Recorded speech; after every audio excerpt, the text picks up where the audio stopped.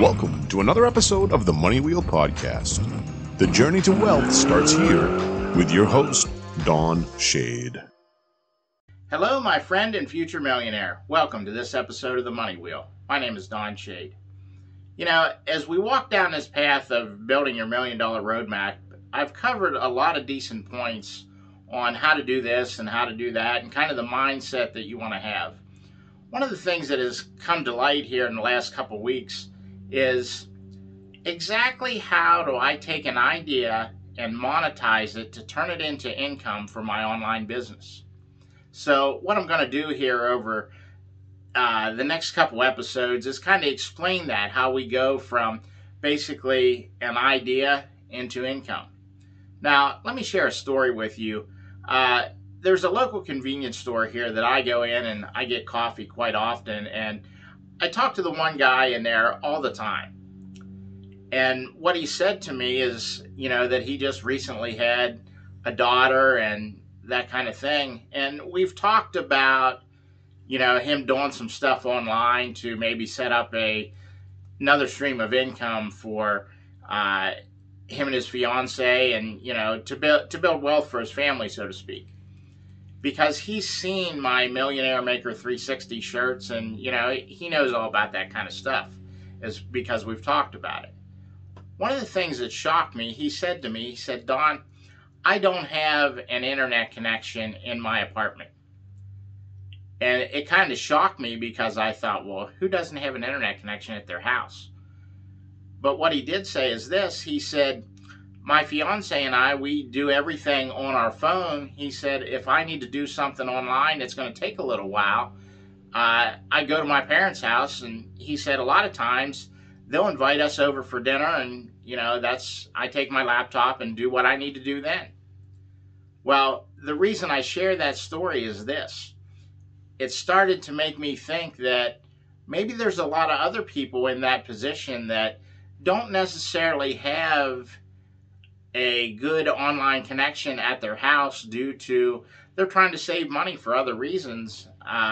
What this guy said to me was, when you have a brand new child and it's your first one, you're not sure about all the expenses that are going to come with it. So we cut some corners and got rid of an online service at my house. So with that being said, the very first step of looking to turn your idea into income is we want to step back and look, are you going to be doing your internet work at your house, or do you have something else set up?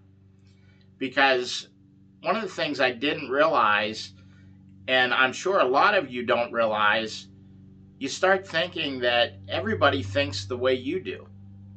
And I was so used to dealing with people that just automatically had internet at their house and it was no big deal. Well, I'm sure there's a lot of other people out there that work just like this guy. They figure, I have $1,000 iPhone, I can do whatever I need to do on it.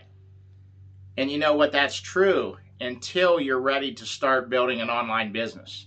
Then we need to look at, okay, I'm going to get some kind of internet service in my house so that I can start taking my idea to income and building my $1 million roadmap.